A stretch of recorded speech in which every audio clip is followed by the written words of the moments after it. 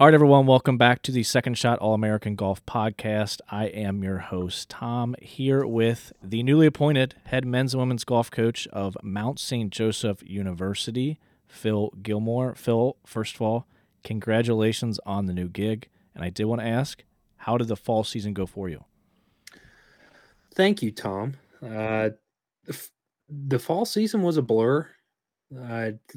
Getting to know two teams instead of one and trying to figure out how things work at the college level.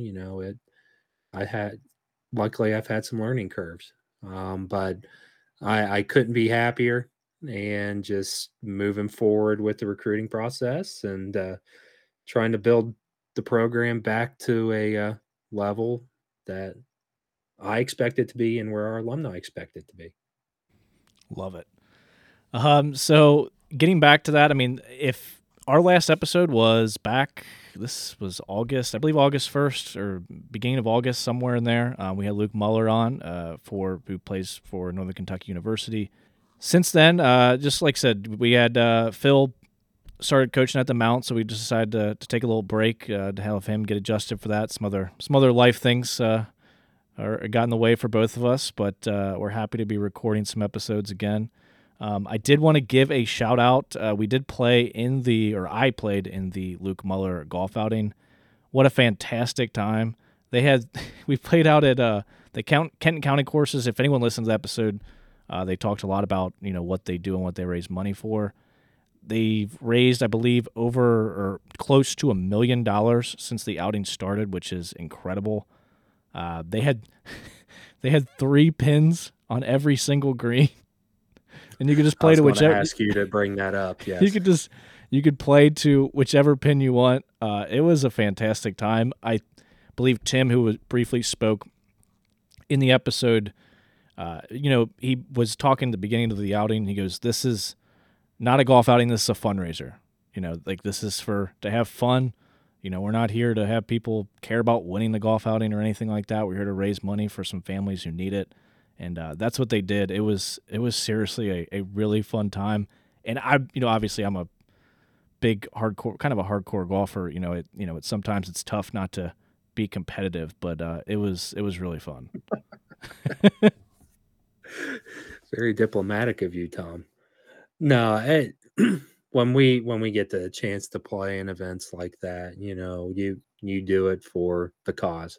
And very wonderful tournament that they run there, and can't really call it a tournament. It's a fundraiser. I forgot. Yeah, there you go. So I'm glad you were able to play in that, and I would have if I was able to, but great cause, great family, just great atmosphere. Yeah. I mean, obviously, it obviously is a golf outing. It is a fundraiser too, but I think he was just trying to set expectations, and it helped set my expectations and helped me have a much better day because I knew what I was in for. So, Tom, would you break par almost every time if you had 3 pin placements on every green that you played? I don't. Maybe I don't. That doesn't make it. It does not make it as easy as people might think. It was still. It honestly was not. I mean, it was a little bit easier, but I didn't honestly think it was that much different in terms of playing a scramble. You still had to make 10-foot putts, just like any other scramble you ever play in. You still got to drain the putts. I was going to say I'd still be screwed. So, so today we have our first ever returning guest. Actually, Gary Lanham, the author of Golf Reaches the 7 Hills. His book is out now. Joseph Beth Bookstores. He mentions the Orange Fraser Press was I believe the publication in Wilmington, where Phil's from. And yeah, he fantastic.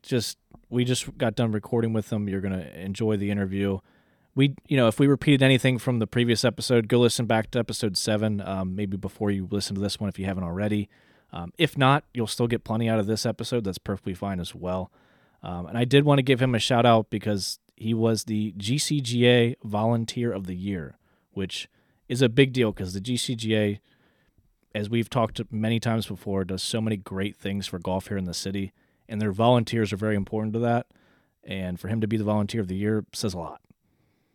It's a very big deal, and you'll see him out being a rules official at tournaments. You'll see him keeping up the pace of play, and he's got one of those special golf minds that Tom and I, as you will find out, love picking. Yep, absolutely. So without further ado, please enjoy our interview with Gary Lanham. All right, everyone, please welcome back our first ever returning guest. He is the author of Golf Reaches the Seven Hills, Gary Lanham. Gary, how are you doing today? I'm doing wonderful, thank you. Books are selling, and they're jumping off the shelves, so I'm a happy man. Good. Actually, that's where I wanted to start. First, before we get any further, how can people get the book? Where can they get it? What do you suggest? Well, the first place I would go would be either to our website for the publisher, which is orangefraser.com, or to Joseph Beth if they want to just go up to a store and pick one off the shelf. They've been selling great in both places. I've been doing a lot of book signings mostly at the country clubs and the pro shops, and also at Joseph Beth. So maybe I might see some of you out there. But main place would be Orange Fraser and Joseph Beth, or grab me if they see me driving down the street. I got them in my trunk. So. Nice. I guess first of all, if anyone didn't listen to episode 7, Gary was on episode 7 with us. We did cover a lot in there. We try not to repeat ourselves, so go back and listen to that as well to get more information. But my first question, Gary, and I didn't ask this before, and this is after I got a copy of the book, what was the reasoning behind maybe doing the chapters the way they are? I know a lot of books, it's not like chronological to where it's just you're going year by year, going over information by information. What was the idea behind doing the chapters the way they are and spreading the book out in that way? It's a great question, Tom. We looked at it both ways. We looked at it possibly being a chronological book, but there were so many things that were interdependent that you would just keep reading this over again from decade to decade. And what I tried to do was look at the maybe 13 or 14 key issues or things that might occur, and then treat those chronologically. So we did, for instance, treat the public courses and the private courses in order as they occurred.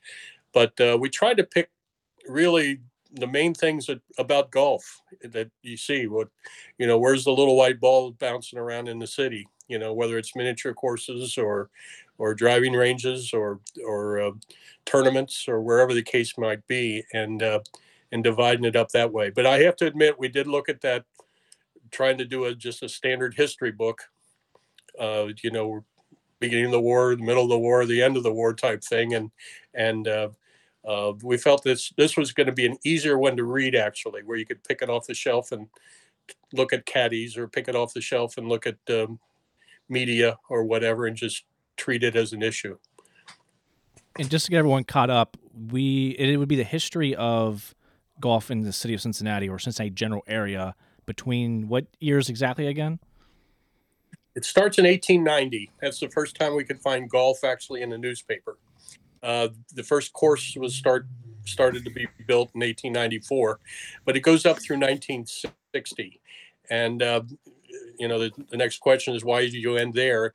1960 was considered the end of the classical period in golf, where golf courses were built with mule teams and architects did hand drawings. And by 1960, you go to the modern period, which is colored television.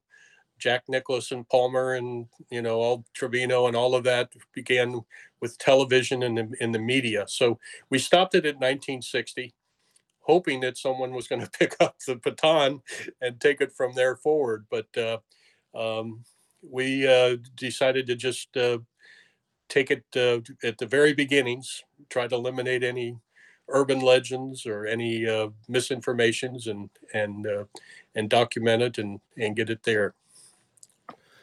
I just like to point out for people who are struggling with age, if you're 61, you're a part of the modern era. And I think that's a very big boost of confidence right there.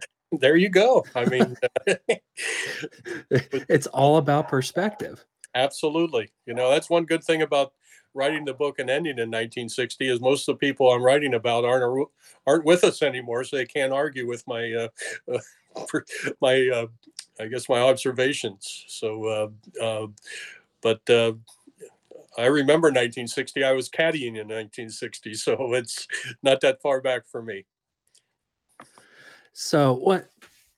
I'm sure during your research you started piecing together, what these chapters were going to be. Was there a certain spot where you just it just dawned on you like, hey, I'm researching the landscaping types, the requirements of keeping a golf course playable, and then you run into all the different country clubs and the different ways that they kept the grounds maintained.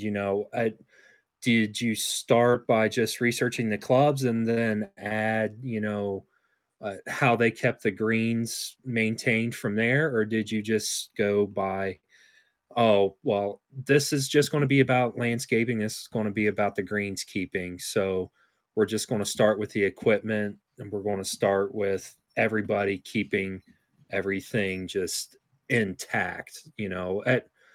It's a complicated question, but no, I understand completely, Phil. I think when you look at the very beginnings of golf in the city, it was basically somebody taking a pasture or an open field and going out and drilling some holes, putting some tin cans or flower pots down in the holes. Maybe something you might have even done as a kid, in the very beginning when you were playing out in the backyard and making a putt-putt course or whatever. And the same things happened here. You had to find a lot, and the very first people laid out the courses themselves, the members. And that was the case until Cincinnati Golf Club hired Bob White in 1895, and that really started when professionals got into it. And then Bob White himself would be the professional, and he would teach everybody how to play, but he also built the clubs, made the golf clubs in his shop, and he also tended the ground, and he was a superintendent. So he was a one-man show. There was, and he would hire the shepherds to bring in the sheep or bring in whatever it was that would cut the grass. And so it was a natural evolution from a one-man show to getting more complicated. And again, some of the larger clubs, the more advanced clubs, started hiring superintendents or groundskeepers. So, but that didn't happen until, maybe the late 19 teens and into the 1920s when there was a special superintendent. So it was, and then of course the equipment was changing all the time on how the course was built and how it was maintained. In the early days, if you hear of Tom Bendelow, who was kind of the early star of the book and built maybe 8 or 10 courses around Cincinnati, he would go out with just some stakes and pound a stake in where the tee was and pound another stake where the green was, and maybe one for a bunker or here or there. But he would leave. At that point in time, somebody would cut the grass with maybe a hand pushed reel mower and make a green and a tee, and it's no more difficult than that. So, but then again, that evolved. Once you have that point, then places wanted to have more professional installations and started. So it was a great story in that period because there was a lot of evolution of thought and an evolution of engineering and soil science and everything else going on. Just fertilizer is a good reason, a good example. In the beginning, courses were fertilized by the horses and mules that they had at the course that were cutting the grass. So, sooner or later in the 1930s, when they started putting tractors out on the course to do the grass cutting and the aeration, now you had no fertilizer because you had horses and mules that were provided that before. And so again, then someone had to come up with chemical fertilizers to, grow the grass correctly, and better grasses that would handle, temperature and humidity in Cincinnati.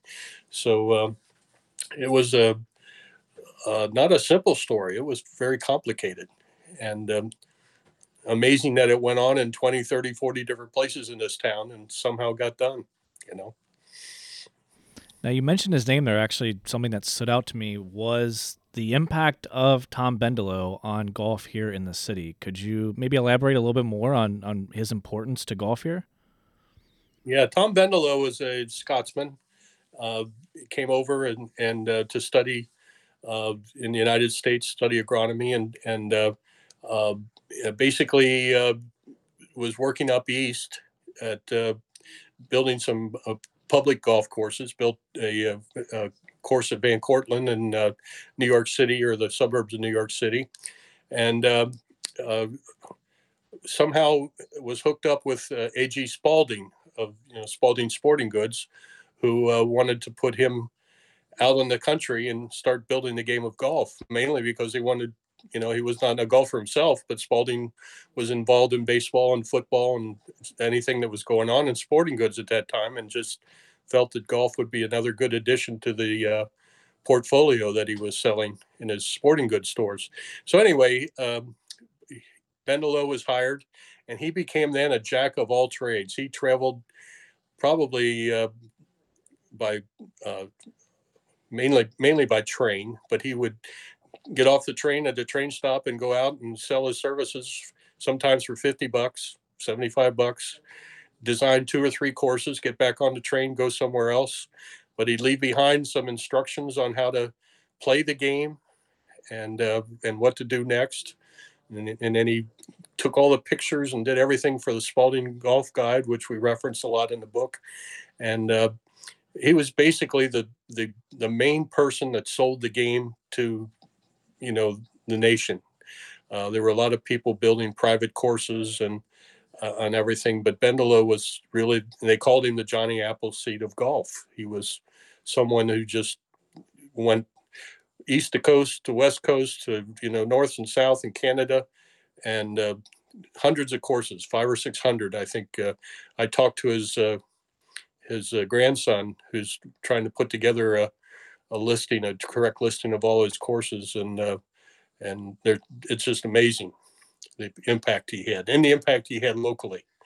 He did Western Hills, and he did Makatiwa's first course. He did Hyde Park's first course, and Losanaville, and all of these courses. And a lot of them have been changed now, where you don't really see the Bendelow effect. But if it weren't for he, we would be in tough shape getting the game started. That's for sure.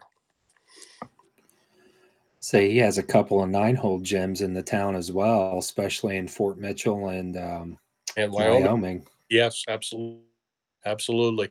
And most of the things that Bendelow did, again, he kind of leave after the stakes were placed, and he would leave it up to the groundskeeper or the local people to build the course itself, with instructions on how to do it. Donald Ross, later on, when he got involved, he wanted the construction also. So he would hire the construction people and do all of the installations. At one time, he had 3,000 people working for him across the country building golf courses. Tom Bendelow was more interested in just spreading the word and getting more courses out there. And but he was an amazing man. If it weren't for him, like I said, I think we would really not have built the game like we did.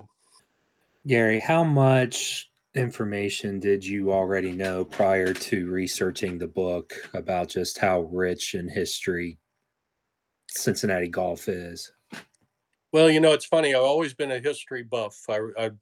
I grew up, dating myself now, but when I was in high school was the 100th anniversary of the Civil War. So there was just loads of history almost every day on television and books being written, and it was just a rich time for studying American history. And uh, we all took history courses in high school and grade school, even and things like that. But um, I was always really interested in Cincinnati as a city. I've been here my whole life, and but I did a lot of traveling and business and saw other cities. And Cincinnati had a unique uh, place because it was the first city founded after the Revolutionary War. It was the first big city founded, and so it grew differently than Boston or Baltimore or New York or anything else. And uh, and we had a unique geography. If you look at the geography maps of our city, you look at all the hills all around the basin, the downtown area. And if you look towards Kentucky, the same thing. We're hemmed in by hills because of the glaciers. And if you want to get out of the city, you have to go up these hills. And that's really, again, how the title of the book came about. You weren't going to build the golf course down on 9th Street. You had to get up to where there was uh, farms and everything else. So you needed the transportation to do that. And that wasn't the case in most cities. In Columbus, that was not the case, or Cleveland, or so we had a geography issue to take care of, uh, and not just for golf, but for anything. To get and so we were getting crammed in and crammed in farther, and the air was getting dirtier and dirtier, and it was kind of a unique situation to bring all of that engineering and inventions that were happening when we started getting electrical power where we could build streetcars and we could do some things to actually get up the hills and build inclines and things. Uh, and that hit just at the same time golf did. It was kind of amazing. It was golf was coming here in the 1890s, and we were all of a sudden getting smart on how to move the people around and do some other things. So it was really a neat experience. So, were there any particular golf books that helped influence any of the work that you were doing? I know I'm a huge fan of Tom Coyne and his work with like a course called Ireland. Now he just did recently a course called America. It kind of had like a similar vibe to what you were doing. Are there any books out there that were influence for you? I accumulated a lot of books during the time I was researching, and I'd have to say probably what I was looking for, as much as anything, was Scotland versus the United States in that early period, and so I was concentrating really on that much. I wasn't reading too much on more modern histories and things like that. But that intersection between Scotland, which was having its own set of problems over there. There was famines and things, and emigration was increasing. So there was people who were leaving Scotland, and we needed them over here for the game, needed them over here for a lot of reasons. But um, it was just a lucky break. Uh, I mentioned in the book that because of the cost of golf balls, believe it or not, in Scotland, there were only 18 courses left by 1850. They had all closed down because no one could afford the equipment. And the game was, we might be doing curling today or croquet or something instead of golf, but until that gutta percha ball came around. So, just a lot of amazing intersections of opportunity and history made the story. But to answer your question, Tom, and which I kind of went around, that's where I was looking mostly for was timelines and things. Where was this guy at this particular point in time? Why did he come here and things? Because that's where I was pretty much focused. So, but I did read a lot of golf history books previous to that, and I bought a lot of golf history books of other cities. and took a look at them and figured out what I wanted to do differently than most of them. Say one of my favorite parts that you started bringing up in the book is I love transportation. So if it's about transportation, I'm all about it. But you stated transportation, except on trains, was slow. So courses need to be located near work centers and close to the city. You look at where the current courses are located now, and it's not very far from major traveled roads. Or, I mean, when these country clubs were getting started, it had to be right where the streetcars were. So that I didn't realize how integral to the success of a country club being able to get to the course was that big of an issue. I didn't really consider that because money's money, right? Oh, absolutely. And a prime example is Hyde Park Country Club, which, if you look at the very first time it was built in 1909, was on Marburg Avenue.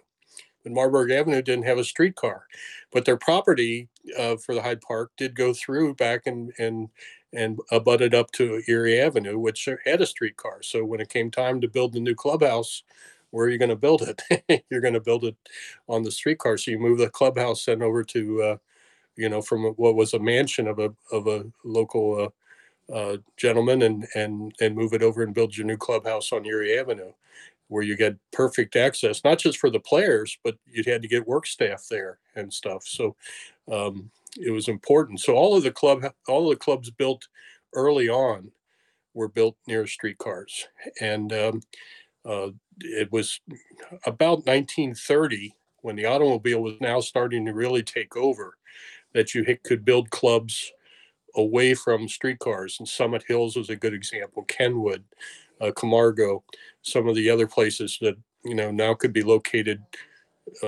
near roads that you could get to by automobile. But transportation played an amazing part of this story, as it did in other places. Speaking of transportation, that was one of my favorite things that I discovered in the book. I did not know Sanibel originally was in the middle of a racetrack. Yes. Yeah, it's, I didn't. Until I started eating at Skyline over in Oakley, I didn't know there even was a racetrack there. So, and there's still parts of it that are out there that where they took it down. And that was a great story too. The Globe Wernicke, which was a big manufacturer of office furniture over in Norwood, and the guys were out playing in the backyard of the plant, and decided to start a club and grab that infield property. And the story was that the races were so fixed, and all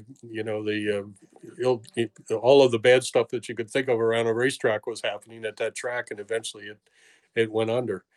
But they were used it for automobile races. But then the people playing golf on the inside were getting tired of all the noise and all of the stuff going on with the race, and they decided to move up to Pleasant Ridge and get their property they're on now. Yeah, and they used the they use, was it under the grandstands, was a locker room or something similar to that? Oh yeah, the locker room restrooms were there, the grandstand restrooms, and they had a locker room that was set aside for the players. But again, I think there was maybe 20, 30 people in the club at that time, and I don't know what they paid in rent, but for sure they could have all the fertilizer they wanted. That's for sure for the course. Yeah, I think I saw in the book it was like a $10 lease, like per member or something along those lines. Yeah, that was at that time. In the early late 1800s, early 1900s, the most expensive club in Cincinnati was Avondale Golf Club, Avondale Athletic Club, and the annual dues there were $60 and $10 more if you wanted to play golf. So, that was a year's salary for some people, unfortunately, back then. But it was, when you think in terms of comparative numbers, it was pretty cheap. So there are some very remarkable names that are connected to Cincinnati golf. I had no idea Patty Berg won the Western Open here in Cincinnati, and I had no idea, or Sam Snead won the Palm Beach Invitational here in Cincinnati.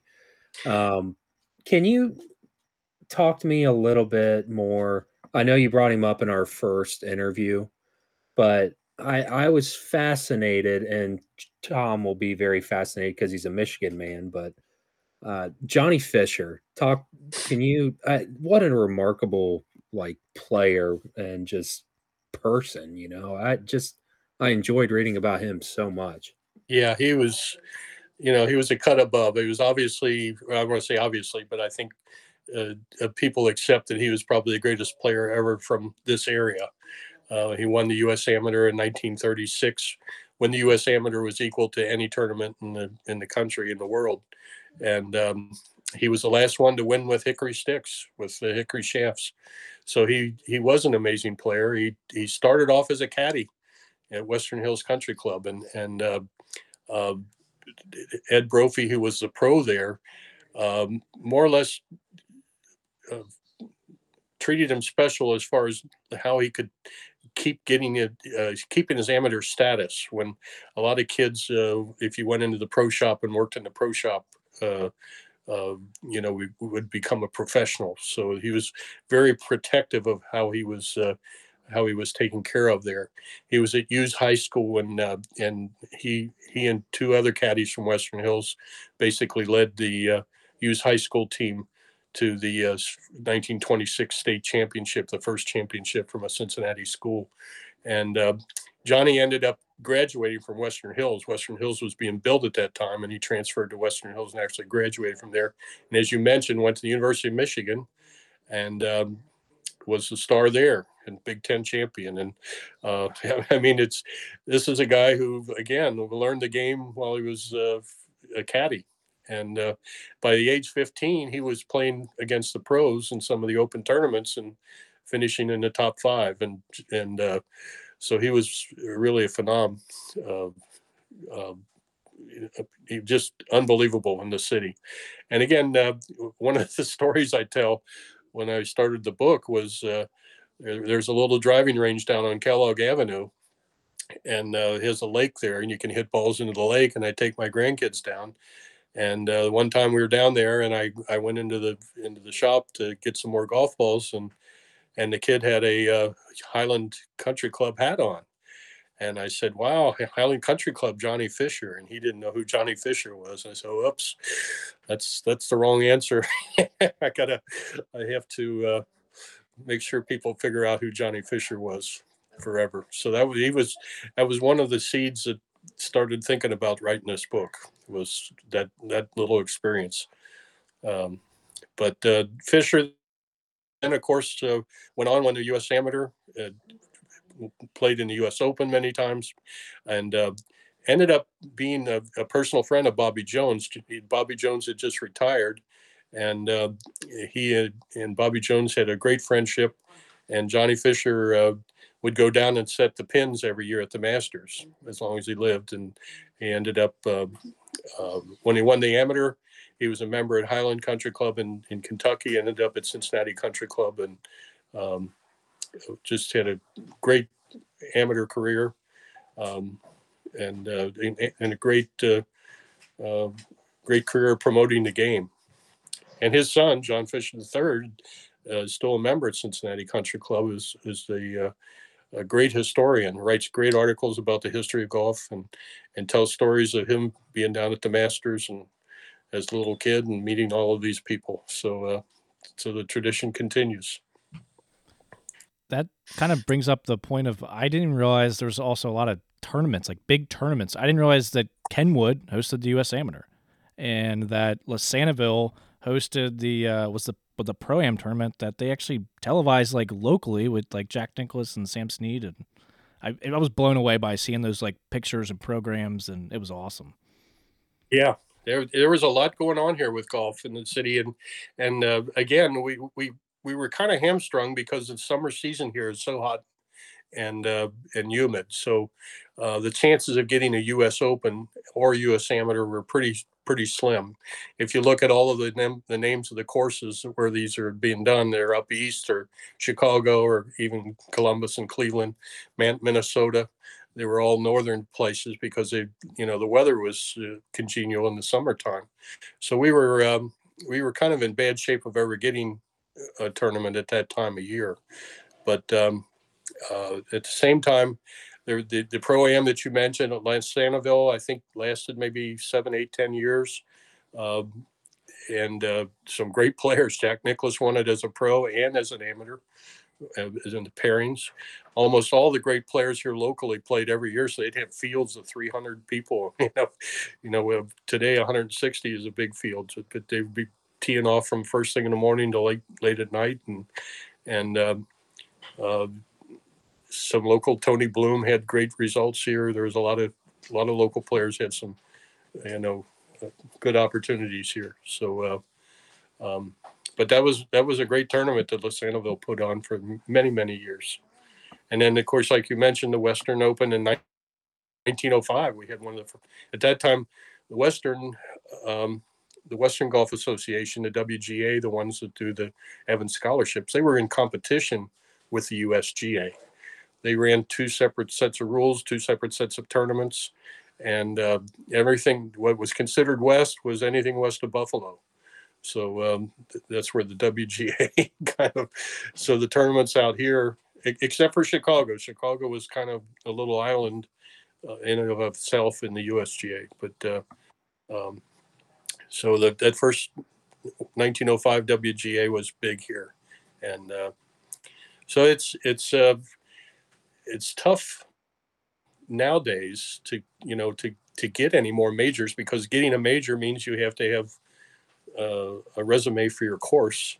So if you don't have a resume for your course, you can't get a tournament, and you can't get a tournament because you don't have a resume for your course. So it's going to get tougher and tougher. But the LPGA is coming here next year at Kenwood, which is big, and they were here back in the '60s at Buckeye at Clovernook.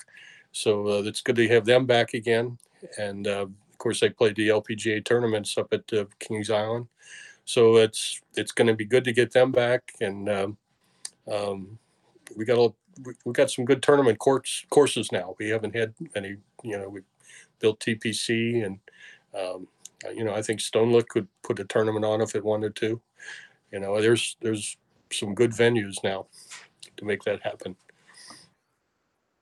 I started going into the rabbit hole. I started reading your private courses chapter, and the private courses chapter, folks, it's really fun with the history because of the people who began these or provided funding for these country clubs, and anywhere from Kroger to Crosley to Proctor. It's just the names go on and on here in Cincinnati, but there's a couple things that I really wanted to touch on here. I thought it was so interesting, Gary, that the Maketiwa is the only Ross course with holes 9 and 18 being par threes. Out of all the ones he designed, it's the only one. I have the list of all of them, and I went over them, and I've found the ones that have 9 or 18, but no one that had 9 and 18, and that is kind of amazing. That's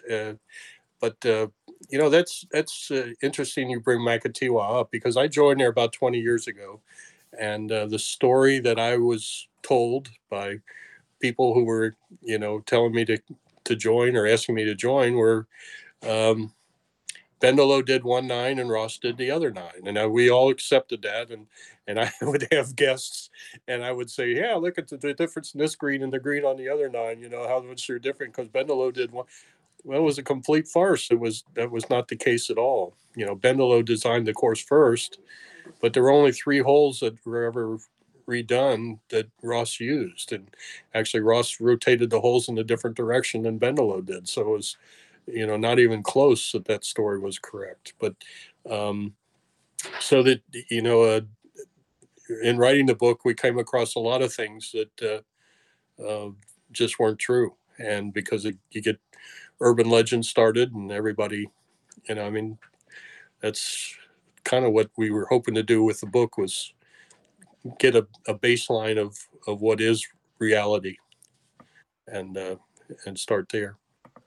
Another cool tidbit I saw was Coldstream, in order to use their logo, had to have permission from the Queen of England. Yes, that's true.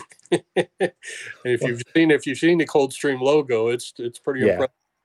impressive. And yeah, but they had to go to England and get permission to use it. So it was, um, you know, well done.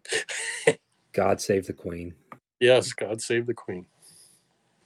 Now, Gary, I'm going to put you on the spot here. I would like to hear you, and after all the research you've done, try to, I don't know, power rank or let me just give five of the more influential courses or more important courses to the history of Cincinnati, whether they are ghost courses now or they still exist. Would you say there's like 3, 4, 5 that are like super important to the game and how it started here? Wow. Sheesh, Tom. Yeah. Sorry.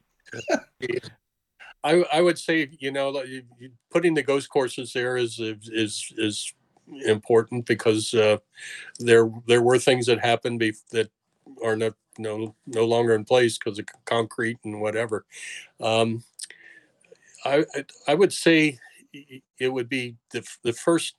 I'd start with the first course here, which was that we know of, was at the corner of Edwards Road and Grandin Road, which was Cincinnati Golf Club's first course. And I don't even know if it was Cincinnati Golf Club at that time, but there was a course that was built there at that corner that is no longer there. It's a nice subdivision area now, and the course moved farther up Grandin Road. So I'd say that would be one of the courses that you would put on the list and say that's a stepping stone.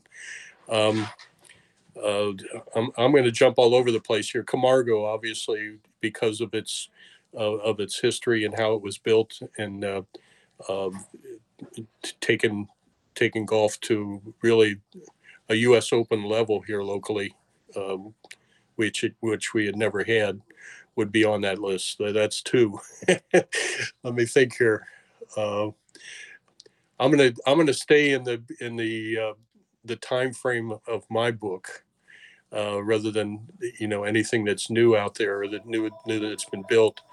I would say maybe you might even think in terms of Coldstream because of Dick Wilson was at the top of his game at that time. Had just finished Royal Montreal and he built the course. He probably was the last one that built the course and said, "This is the way the course is going to go," instead of we're going to go between lines of houses and stuff like that. So he was maybe the last one to get to do that. The more modern courses started with lots. So I would say that would be a historically significant course at that time.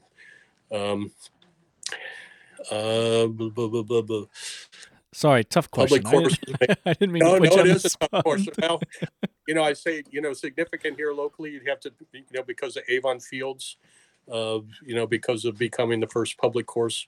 It was not the first public course west of the Alleghenies, as we all hoped and prayed it was, but there was hundreds of courses by the time Avon Fields got built.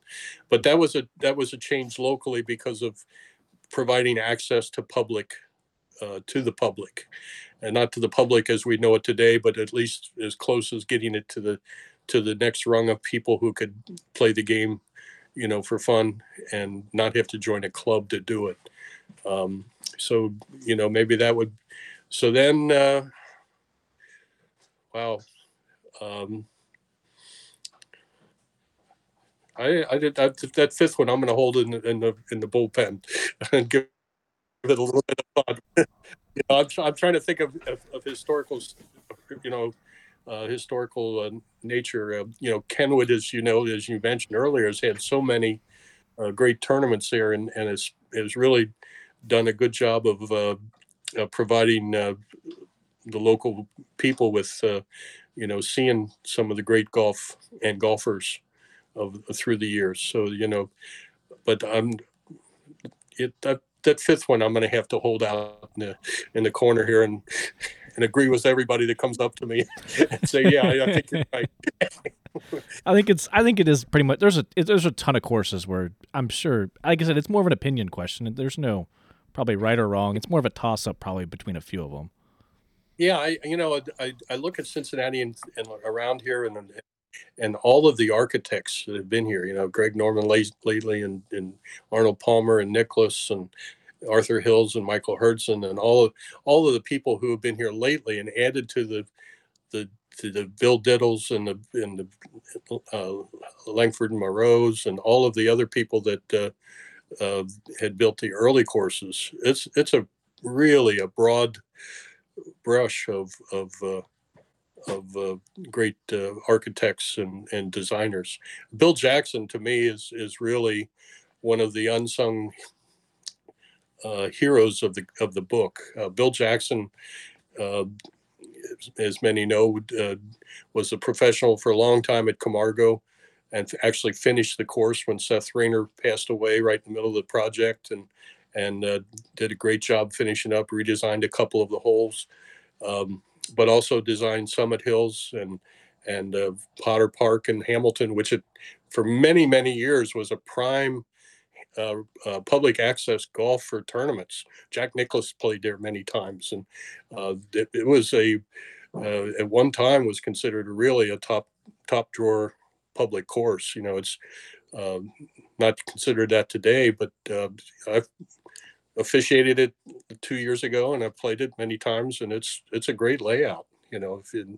But Bill Jackson just had a lot to do with the game of golf in Cincinnati, and he was an expert, a national expert on soils and grasses, and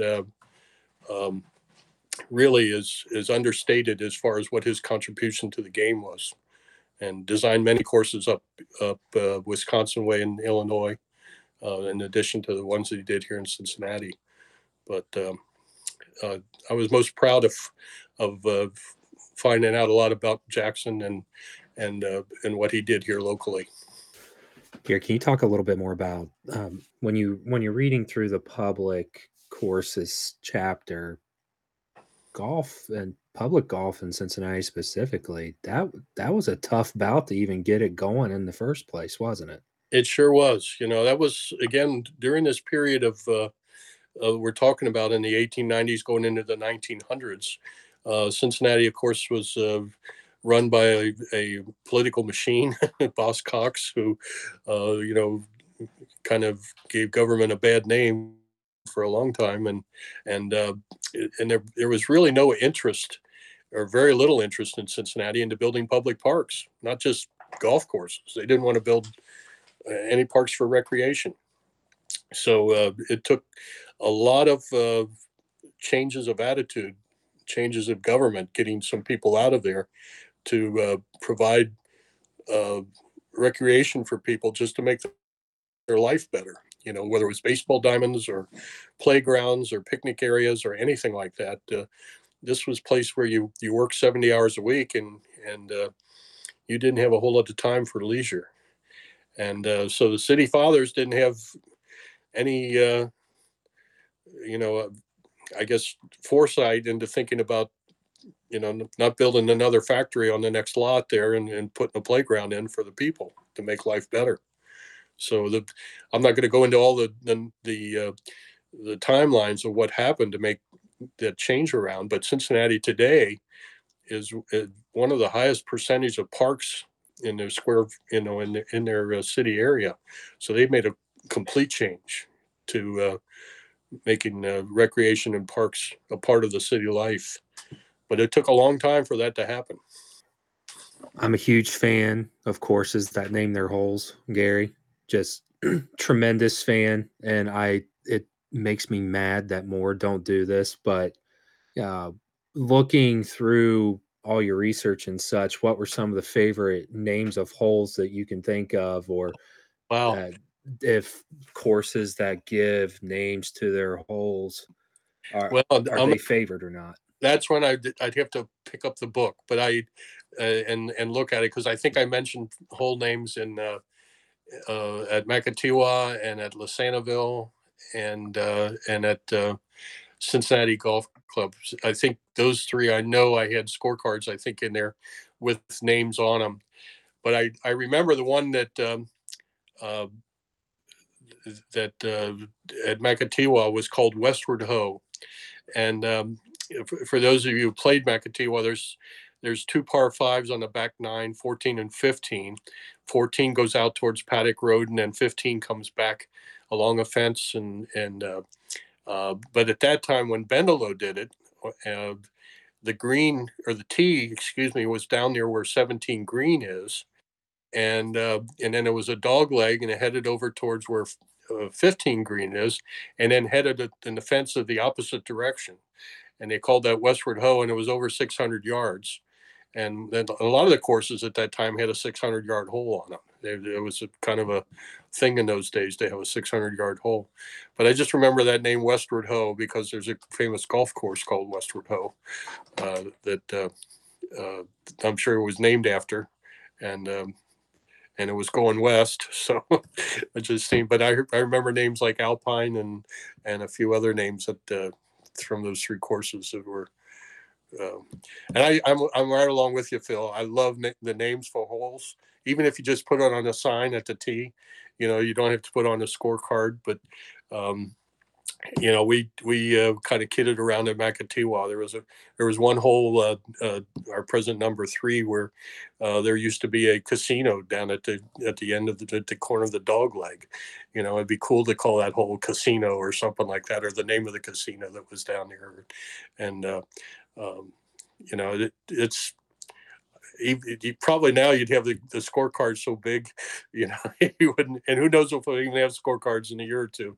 We might be all electronic, But I really am a firm believer of naming the holes. It adds to the history and adds to the, they do it at the Masters, of course. We're all familiar with the names, and they're all proud to name them, Dogwood or whatever the case may be.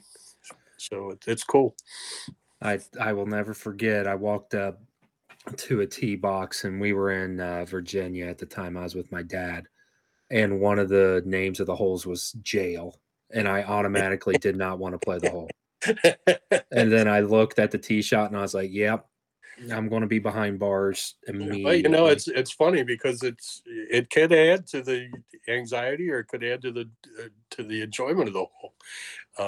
There's nothing wrong with it. I mean, why don't we do it? It's just a matter of coming up with some good names.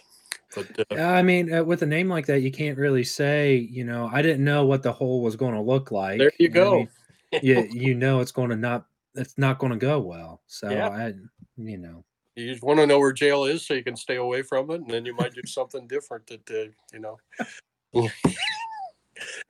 go from right cell to left cell. Yeah, but I'm 100% with you. I wish more courses did name them. And you talk about the pictures of the scorecards and things like that. I think that is honestly my favorite part of the book is the pictures. Realistically, if you're someone who doesn't even like to read and you just want to look at pictures and the captions, you can enjoy the book by just looking at the pictures. It's like there's so many, and it helps make the story flow. It helps with everything, and I think that leads to the chapters thing too. I think it's like 13 like mini books essentially. Like you could read chapter 11 and not even have to worry about reading the previous 10 to even get something good out of it. I'm guessing that was obviously intentional. It sure the was. Maps. Yeah. And the maps. Yeah, I appreciate that, Tom, because that's exactly what we were trying to do. Is have it both as a kind of a reference book and as well as something if you wanted to read through. And I've had more people talk about that, and one person just read the pictures or looked at the pictures going through and then went back and read the chapters after seeing the pictures. And it was a lot of work doing that because a lot of them are on old and where people might be a little disappointed is they're not Kodachrome perfect. They're from 1905 or 1895 and pictures of pictures and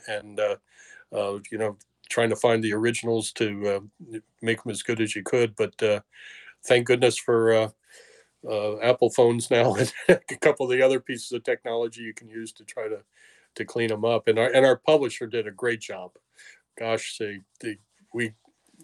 there were pictures I wanted to put in that they just couldn't make it happen, and we figured out how to make it happen and completed the story. And all compliments to them on how they put that together. Gary, can you tell me why the Hack Barth putter was so unique? Well, if you look at it instead of a single shaft coming down into the putter head, if the shaft would split. So it would split into two shafts, one that would go to the heel of the putter and one that would go to the toe of the putter.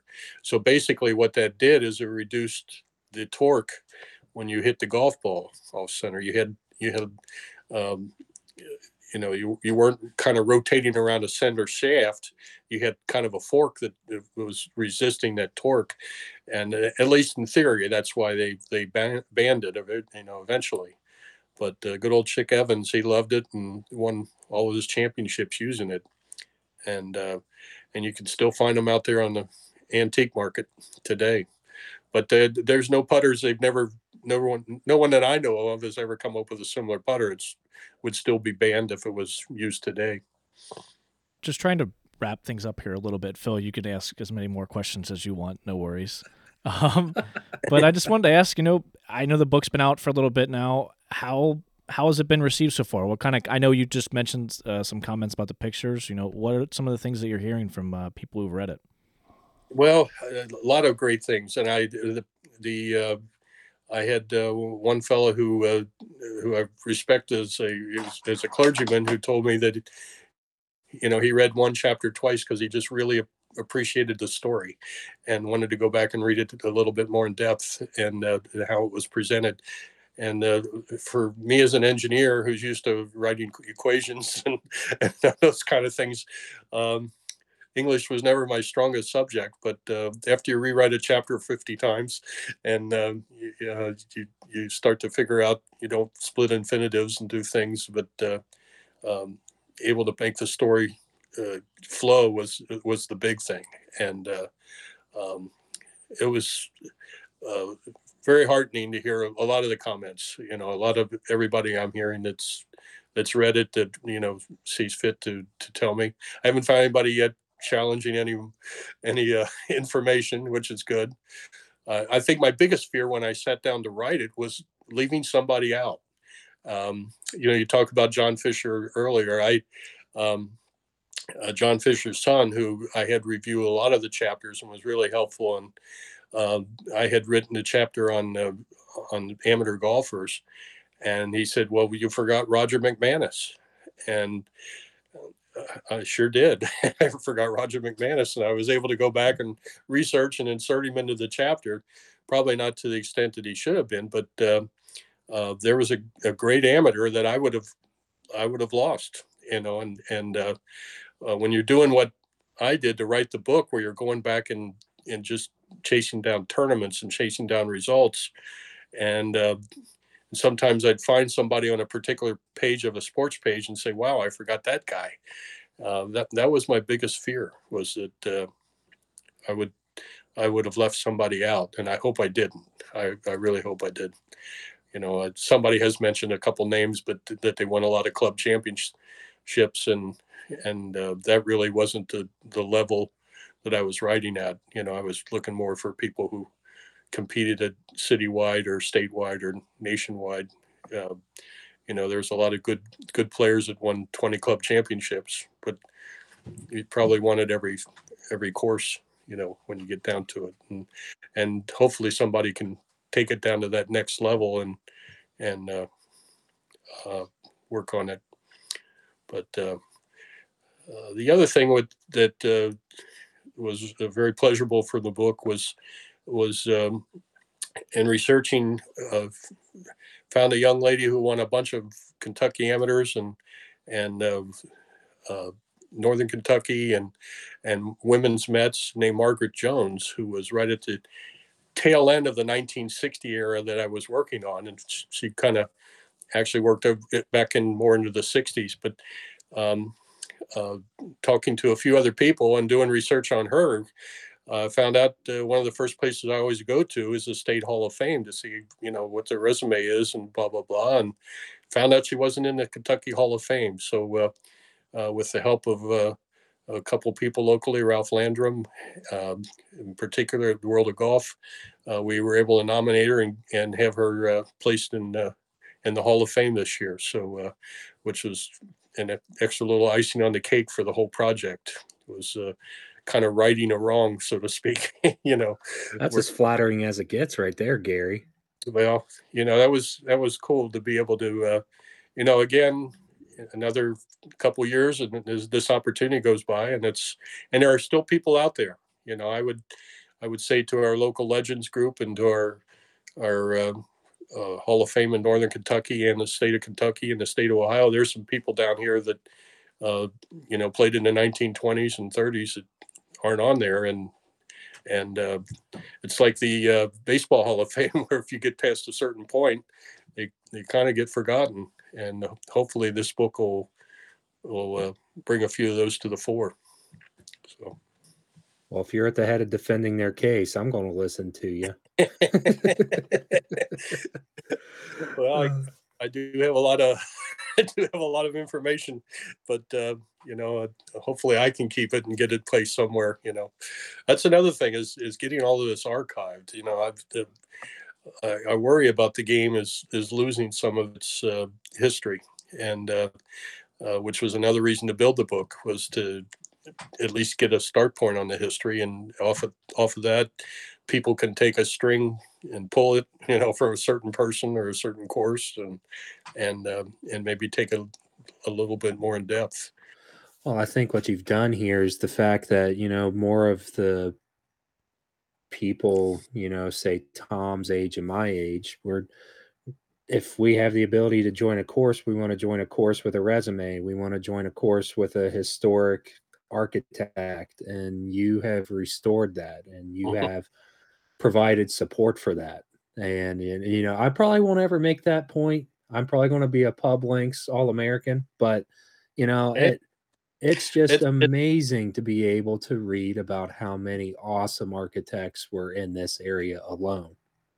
Yes, I agree with you 100%. I mean, almost all of them, almost all the great architects. There was Colton and some others that never did come here, so they stayed up east. But for the most part, we got a good part of them. And it was because, again, the city was a big, functional, important city, and which helped bring all of that there. We had the weather and we had transportation working against us, and we had to, take care of both of those. But if you don't have to be a member at a place necessarily. You get a chance to play one in a pro-am or in a member guest or whatever. Just seeing a different course and playing it. It's some pretty awesome stuff. If you go from Losannoville to Makatiwa to Camargo to Western Hills to Summit Hills, you see different courses and how each architect handled that particular piece of property. And that's the fun part. You can do it going out of town too. You can play Pebble Beach, or a lot of places you can go to and see what an architect can do with a piece of property. And it's amazing stuff. Just my final question, Gary. What's next? I mean, do you have, I know you said you have some book signings and things like that. If people want to go to one of those, do you have any of those coming up? I guess keep in mind we are recording this Monday, December 6th. Depending on when this is released, that may affect what you might say. But what's next for the book? Well, I do have a couple more before Christmas. But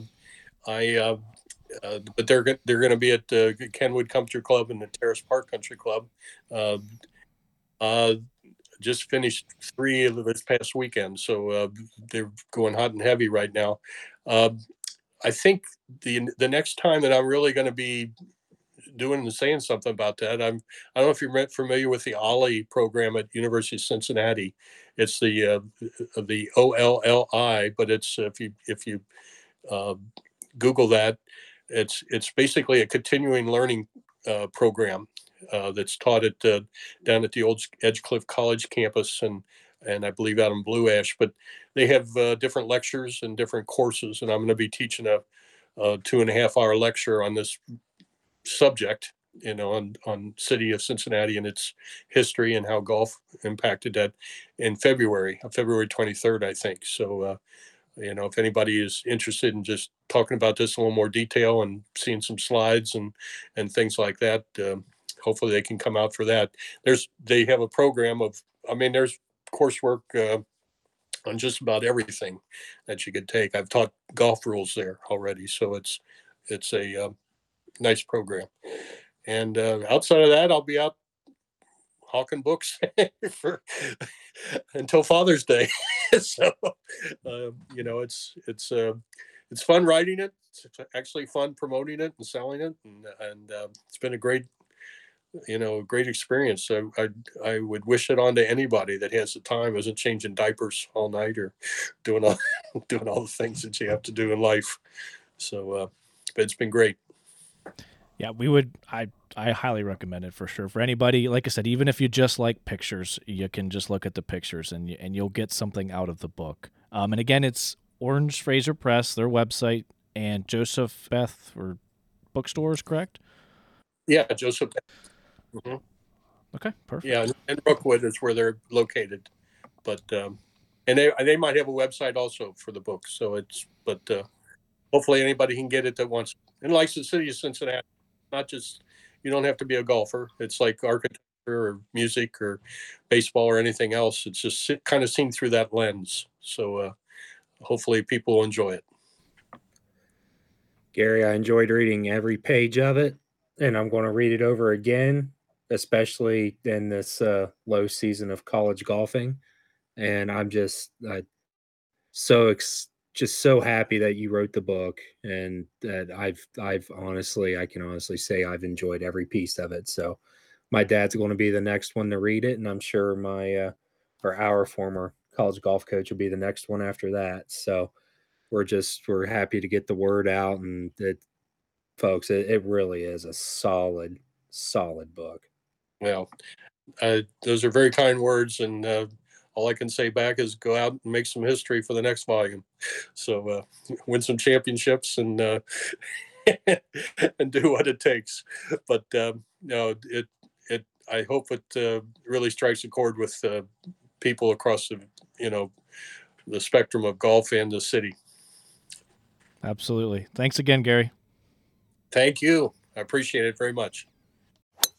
Hey everyone, Tom here. Thank you again for listening to this episode of the Second Shot All-American Golf Podcast. Please don't forget to like our Facebook page as well as follow us on Twitter and Instagram at SSAA Golf Pod. If you have any questions or feedback, please reach us at secondshotallamericanpod@gmail.com. And if you could, just please rate and review us wherever you listen to your podcast. And we'll see you for the next episode. Thanks, guys.